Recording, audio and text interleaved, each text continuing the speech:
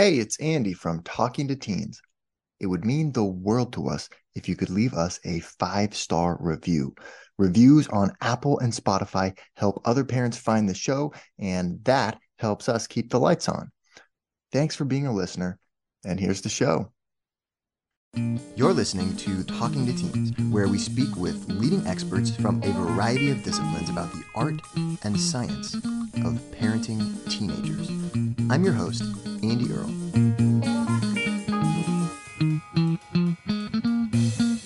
Hey, we're here today to talk with Jo Wimble Groves about 7 empowering conversations to have with your daughter.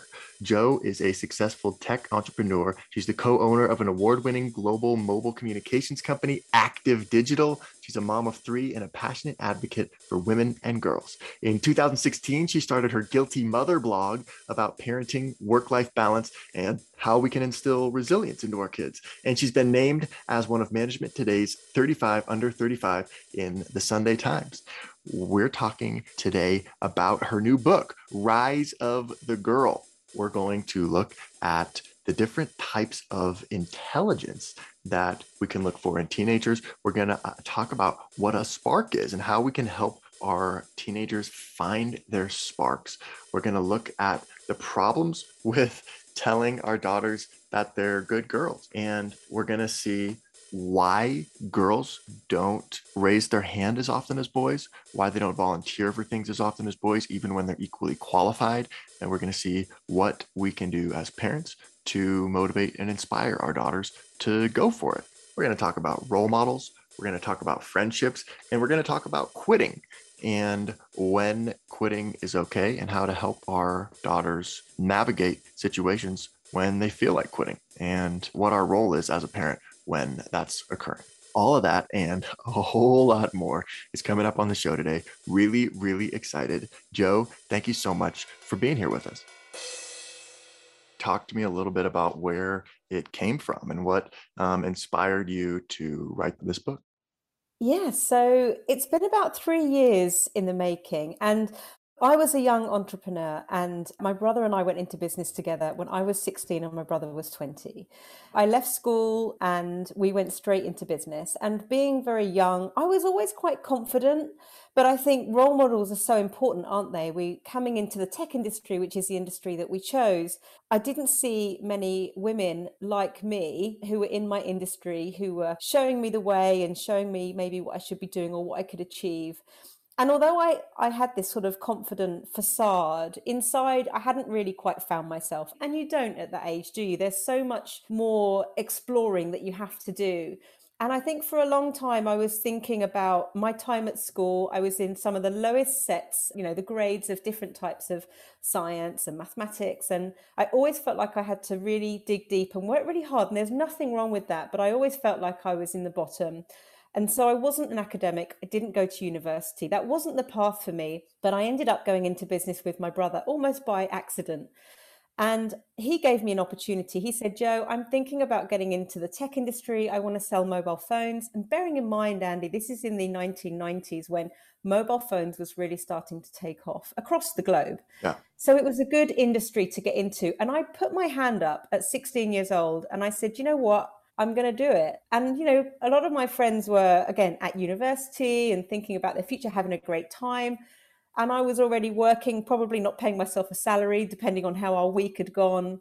And it was really tough. But we have been running that business together now for over 25 years. We turn over 7 million. We have offices across the UK and Ireland, and we look after amazing clients. And I have to pinch myself to say we made that. But what it led on to, Andy, is me thinking, as a woman in tech myself, I needed to be an ambassador for what I stand for because I didn't have somebody like me. What I decided to do was actually to give back. And I've been spending time going into schools and universities and just talking to mostly girls, but to boys as well, and saying your grades don't need to define who you are or what your success can look like, because I'm a really good example of that, of working hard, believing in myself. I focused on the things I was good at and tried to not think about the things that I wasn't so good at. Yeah. And I thought by focusing on my skills and by just being myself and really trying to put my hand up and take an opportunity without being afraid, Yeah. And I just wondered how powerful that could be. And I stand in front of a room of 200 girls. And I just have to think to myself, if I could have just changed how one girl felt about herself that day, I come away feeling like I've achieved something. And then it obviously came to me. It takes me a long time to go around all the schools. And if I was to package that into a book, how powerful could it be? I could reach more people, right?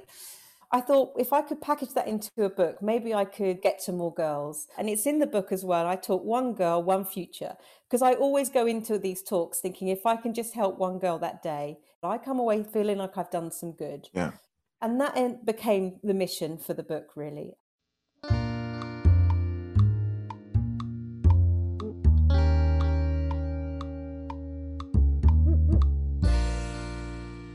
Here's something interesting that I found in your book on page 45. You talk about an article published in Harvard Business Review in 2014 that revealed a shocking statistic. When going for a promotion, men put their hand up and applied for the job, even when they only met 60% of the required qualifications, whereas women only applied if they met 100% of them. Men are confident in their abilities at about 60%, whereas women don't feel confident and they've checked off each item on the list. What do you think why is that so important? Why'd you include that in the book? And what do you think we should do about that? Or how should we use that knowledge? So I thought that was really important because when I go into businesses with my sort of business hat on, we're not seeing enough women in their 30s and 40s, going for promotion. And I wondered why, is it this confidence gap that people talk about? Sheryl Sandberg talks about it all the time. We need more women at the table, right? So we've heard that a lot. I just wondered if because sometimes as girls, we have this sort of image of perfection is just more prevalent in girls in trying to get things right all the time. We're not putting our hand up even when we think we can achieve. So even if a girl has 100% of the qualification, they're not putting themselves forward because, again, they have that fear of failure. What if it doesn't work out? But what if it does? And I think men just have, perhaps they're just more natural risk takers. I know that sounds more generalistic, but my husband would say the same. He went, I would 100% just give something a shot. Yeah, why not? Just go for it. Just go for it. He's not worried about it. Yeah. And I spoke to my daughter about this. She's 12 years old. I said, Erin, if you're in a maths lesson and the teacher asks a question, what is the percentage that you need to be in order to put your hand up and give it a shot at the answer?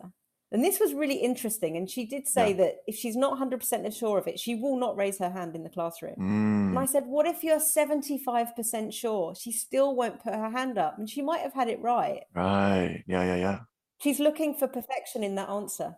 And that's a lot of times more instructive when you don't get it right. And you get to learn where the flaws are in your thinking. If you're not doing that at 12, when you get to 35 years old and you're going for that promotion, she hasn't been conditioned to do this and to put her hand up because no one's told her to give stuff a shot. So it's really important that she gives things a go without worrying about whether it's right or wrong, but just having that opportunity to try. Yeah. I have to be careful what I say here because otherwise teachers will be like, Joe, don't keep telling everybody to put their hands up all the time. Stop with all the wrong answers, people. They'll never get anything done in class because everyone's got their hand up. That doesn't sound so bad to me.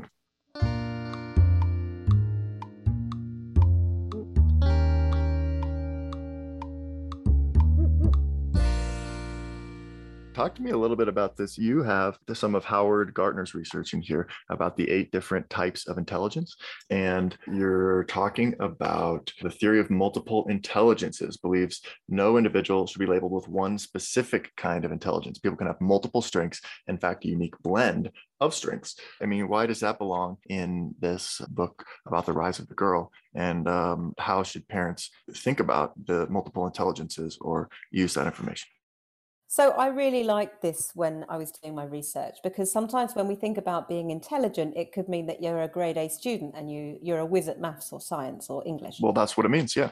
Well, there's lots of different types of intelligence, such as myself. So I might not have done very well at my maths and my English. I was very average, but actually my creative intelligence are amazing because I am now an author and I was able to package the things that I would consider as my strengths Yep. into shaping my career Yeah. and my journey. So again, I just love looking at children as individuals and thinking about what their skill set are. And there's a famous guy called Dr. Peter Benson, who I also mention in the book, who talks Yeah. about everybody having a spark. That was the next thing I was going to ask you about. Oh, I Yep. just love his TED talk and I love him.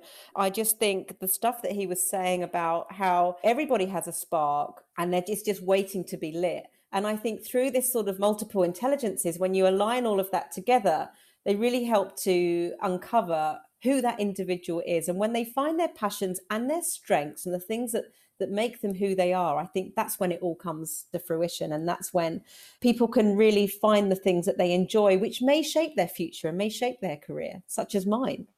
Yep. Having that openness that you don't really know what that is going to be for your kids and that you're trying to help them discover. Or I see the teenage years a lot of times as like a kind of a phase of experimenting. It's like you're a little scientist trying to find your spark, trying to find what it is it that sort of brings together your abilities, your intelligences that really are innate to you, and also things that just get you going, that light you up and that you're passionate about. And when you can find sort of the overlapping circles of those things, then that is your life becomes expansive from that point. And how can we, instead of trying to sort of force our kids into what we think is important or what we want them to get better at, sort of how do we take a step back and sort of guide them into discovering which intelligences are best for them and trying to find what that spark is for themselves.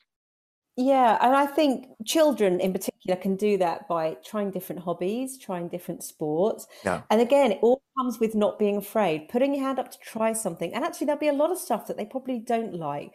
And that's also really important to understand that. So whether you try gymnastics, whether you try rugby, whether you try soccer, whether you go to girl guiding and maybe, do lots of art and craft or want to do stuff outside, it could be archery, it could be anything. Yeah. They could be a fantastic artist and be really creative. They could end up becoming an architect. They could think, really, really differently and being able to look at different things on different levels. Yeah. But they can only do that if, as parents and caregivers, we open the opportunities to them so they can give stuff a try. And in most cases, I don't know what it's like in the States, but you can go and try stuff. They do trials. You can just get your trainers on and go and try things. And so many of my friends and people that I know almost found their passion by accident. Yeah. There's a great contribution in my book from Rochelle Clark, who's a rugby player. She's one Yeah. of the most capped England rugby players in the world.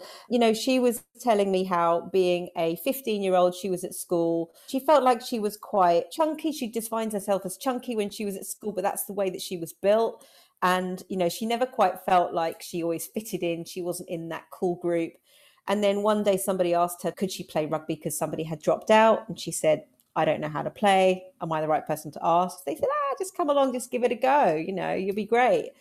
Actually, she went along, gave it a go. And the coaches said, wow, this girl can play rugby. She ended up playing for her country, which is obviously incredible. And just from almost started playing by accident, this coach saw that spark, saw that potential in her and thought, wow, she's a really good rugby player. And what's so lovely about it is that from being that 15-year-old thinking that I'm not tall and skinny and I don't look like everybody else, her body is so strong. Her body became her strength and became her career. And I love that. I just think that's such a powerful message for girls that, rugby is for all shapes and sizes as well. My daughter's quite small. She plays rugby. She's great. She shoots up the wing and gets a try when people aren't looking. And I just think, whatever shape or size, there is a sport for everybody as well.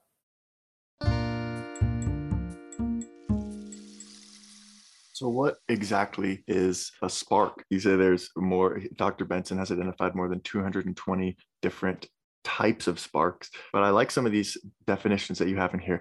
Give energy and joy, provide the feeling of being alive, useful, and purposeful, be so absorbing to the point that you lose yourself in the moment, originate from inside a person, be a skill, talent, interest, or gift, be a person's prime source of meaning, self-directed action, and purpose, have the potential to make the world a better place for others. What can we do to help our daughters recognize what their sparks are or to find those? I suppose from a young age, girls need to understand what their own values are. And like you say, perhaps it even starts from building great friendships. knowing that feeling Yeah. of being kind, giving back. And I don't know about you, Andy, but I always believe in karma as well. You do good stuff and all of a sudden someone comes to you and they've got an opportunity for you, and that opportunity might end up lighting your spark. But I think from a young age, we have got to be those role models for our girls. We've got to show them what we're doing. And I hope as well, I hope my children see me giving back and trying to help other girls and lifting them up, because they are watching us all the time. Even my daughter is a role model for her brothers. They need to be watching her and seeing what she's up to and how she's building great friendships, how she's being kind, helping other people, and being there for her friends, and just making sure that she's just being a good person. Be a good person. Yeah, but that's interesting because you talk about being a good person, but you also talk in your book about not calling our daughter a good girl. Yes. Well, there's a difference, isn't there? Being a good girl is a phrase that we've used that I don't know. Being a good person means that you're sort of being kind and being considerate. And Yeah. but there's also the difference of being a good girl in staying in the lines, because I think for a long Yeah. time we've praised girls for sitting quietly in the corner and not making any noise. And Yeah. and I'm sure I'm guilty of that. Oh, yeah. Right. I have two sons and they're really loud, and Just comes out. Yeah. Right. I know, and she's being a good girl because she's so So well behaved over there. Yeah. yeah. But then what I've also found is, how are we showing our girls how to use their voices and stand up for the things that matter for them, Yeah. or stand up for the things when someone is being unkind or being mean or they're being bullied, because we've conditioned them for so many years to be good and be quiet. They need to take this opportunity now at every age, really, to stand up for the things that matter for them. And this is why, social media gets a bad reputation sometimes, but it has in many ways given children an opportunity to share the things that are important to them and have a voice online.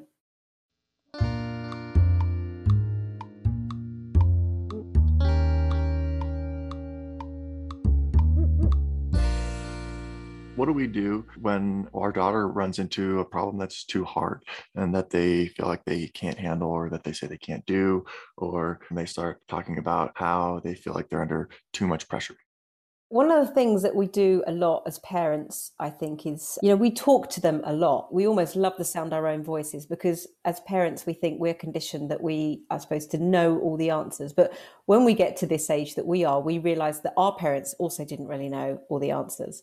One of the bits of advice that I give in the book, and also was given through the contributors, is to be an active listener. Mm. Because we talk so much, we don't sometimes give our children the space that they need to really talk about the things that are on their mind or the things that are upsetting them. And we don't always have all the answers, but sometimes when I did this research, it said more than anything, what teenagers want is they want to be heard.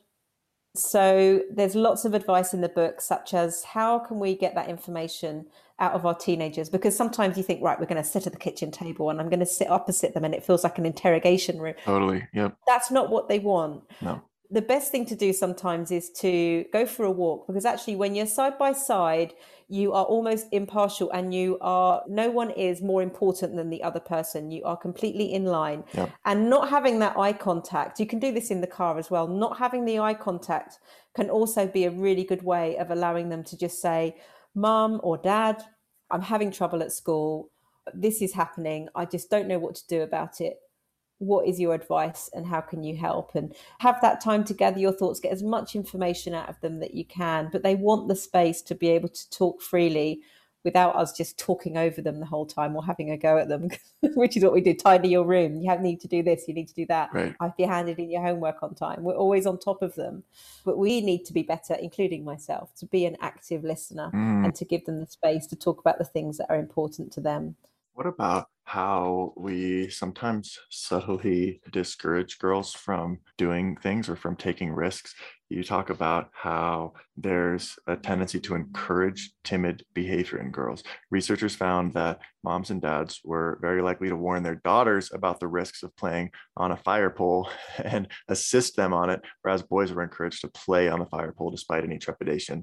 And we do this over and over and over again, where our sons were like, hey, yeah, all right, well, don't have too much fun, but, go enjoy the party. And our daughters were like, okay, well, well, it's a big, we need to be really careful. And we're sort of subtly, repeatedly sending the message in all of these different situations that risks are good and okay and fun for boys and are really serious and should be avoided by girls. And I wonder how we can start to become more aware of that or not do that so much.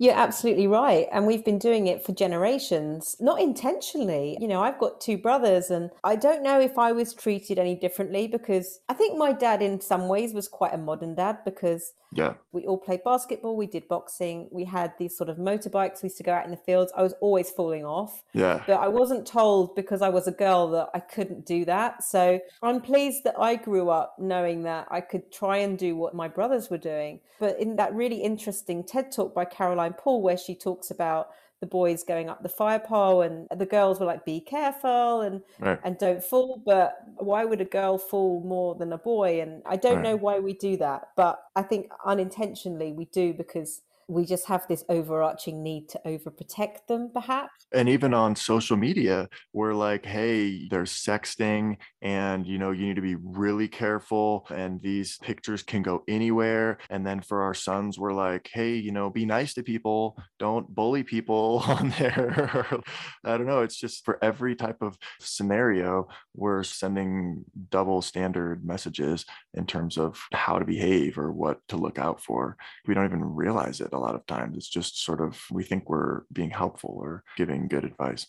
Yeah, but I think, we need to be having more conversations with boys, that we should be raising these modern boys so that they are also understanding how girls are and what their needs are. But we don't need to keep having all of this separation. You're talking about the sexting, but actually, why are we not talking to boys about that as well? And bullying can be just as harsh for the girls as, like you say, sometimes worse Right.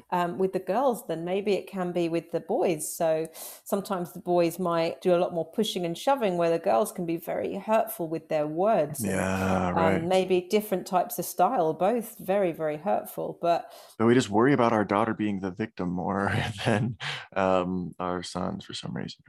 we have issues here in the UK with women being able to walk down the streets and feeling safe. They are Yeah. still real issues that are happening all the time. So, Yeah. yeah, there is probably still a need for girls to be aware and to be safe for sure.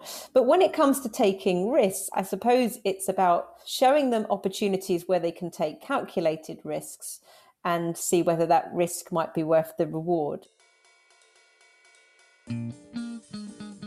We're here today with Joe Wimble Groves talking about empowering conversations that we can have with our daughters. And we're not done yet. Here's a look at what's coming up in the second half of the show. This idea of perfection has to be pushed to one side. There's no such thing as a perfect parent. There's no such thing as a perfect daughter. And perfection just doesn't exist. And once we all understand that, even with social media, Instagram, it's filtered life. Yeah. People only show what they want to show. Once girls understand that it's not real, then I think that's a really helpful conversation as well. But yeah, going back to role models, I think we need to show them so we can talk to them, like I mentioned, like the Rebel Girls books, and making sure that we are showing amazing people, maybe in industries or sectors that really interest them. Have you ever heard of so-and-so? Do you know what he or she did? It's incredible. The way that Dr. Carol Dweck packages things is, instead of saying that things are wrong, it just says, not yet. So you will get there, but not yet. So maybe instead of crossing stuff out, and we're very good at crossing stuff out and trying to hide our mistakes. And I even speak in the book about my son's school, where they banned erasers because they don't want children to rub things out. They want them to see their mistakes. Isn't that great? Yeah, I love that. So the power of not yet is that people will get there, and you can get to where you need to get to. And even if it's wrong, it just means that you've not got there yet. So it's just a different way of approaching things. I think is really powerful for children, for sure. The state of mental health of our teenage girls across the globe, it worries me. I'm like, why is this such an issue? As well as this equality piece where women are just not putting themselves forward, even though they've got all the qualification. And then we wonder why there's no more women sitting in those boardrooms is because they're perfectly capable. They're sitting in the other room because they haven't been taught from a young age to put their hand up. We're not saying, well, if everything is so important by the age of 7, so much of it is hardwired by the age of 7, we have to roll it back. We've got to go all the way back to talk to our 7-year-old girls and say, this is what's possible. You can be whatever you want to be, and you can dream big if you want to. And all those conversations that I have with my daughter are packaged in that book. But, the state of our mental health at the moment in teenage girls is defined as almost being in a crisis. And, the level of self-harm, it is more prevalent in girls. Eating disorders, even in the United States, it's more prevalent in girls. Want to hear the full interview? Sign up for a subscription today. You get access to all the interviews I've conducted, as well as new episodes weeks before the general public. It's completely affordable, and your subscription helps support the work we do here at Talking to Teens. Thanks for listening. I'll see you next time.